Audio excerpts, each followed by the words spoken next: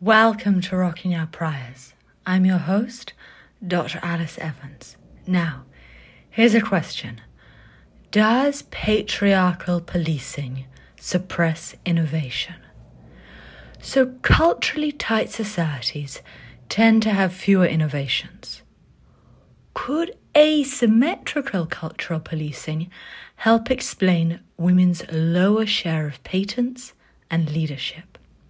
So, in general, cultural looseness is associated with more innovations and creativity.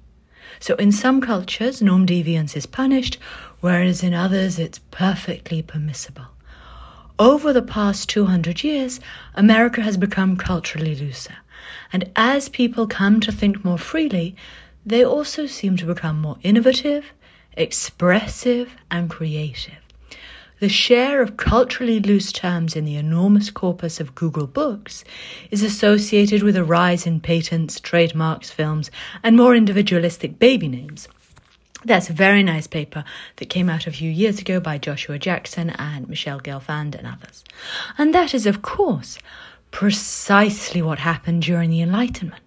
As peers praised innovation, men eagerly experimented and gained prestige. Networks of scientists, entrepreneurs, and artisans promoted cultural change by collectively celebrating creativity. You may all get ready guess which book I'm referring to. The Wonderful Enlightened Economy by Joel Mokyr, one of my favourite books of all time. Okay, now across the United States, inventors often hail from places that are culturally loose. So if you look at Harrington and Gelfand's survey of cultural tightness across the US, it's closely correlated with Alex Bell and Al's map of inventors. No surprises, but it's much, much lower in the Southeast, which is, of course, culturally tight. Now, what about gender? Until now, cultural tightness and looseness have only ever been analysed as societal averages. This omits sexist double standards. For example, ancient Greek men were highly individualistic. They jousted and debated, while women were silent subordinates.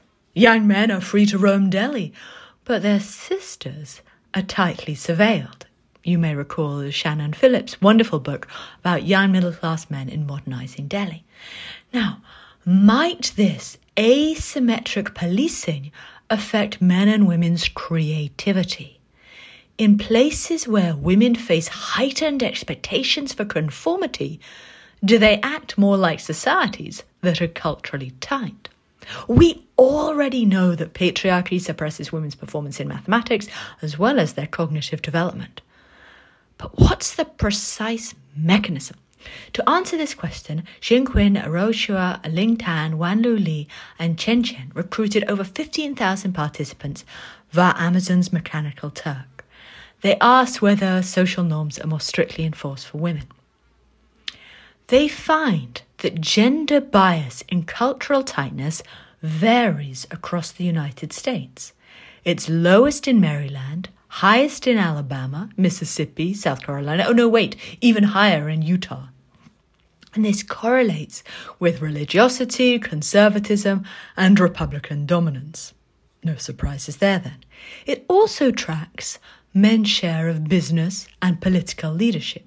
So that's exactly what we'd expect, right? Religiously conservative states are dominated by men and police women. Okay, now, here's where it gets a little bit more interesting.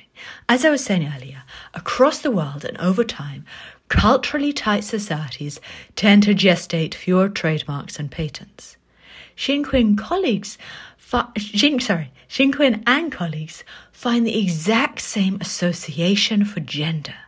In states where women are more strictly policed, they're less likely to secure utility patents. Now, that's a technical term. Utility patents are only awarded for designs that are totally novel with very high creativity. Of course, it's impossible to know whether this is because women themselves are not as creative or whether gatekeepers are more discriminatory.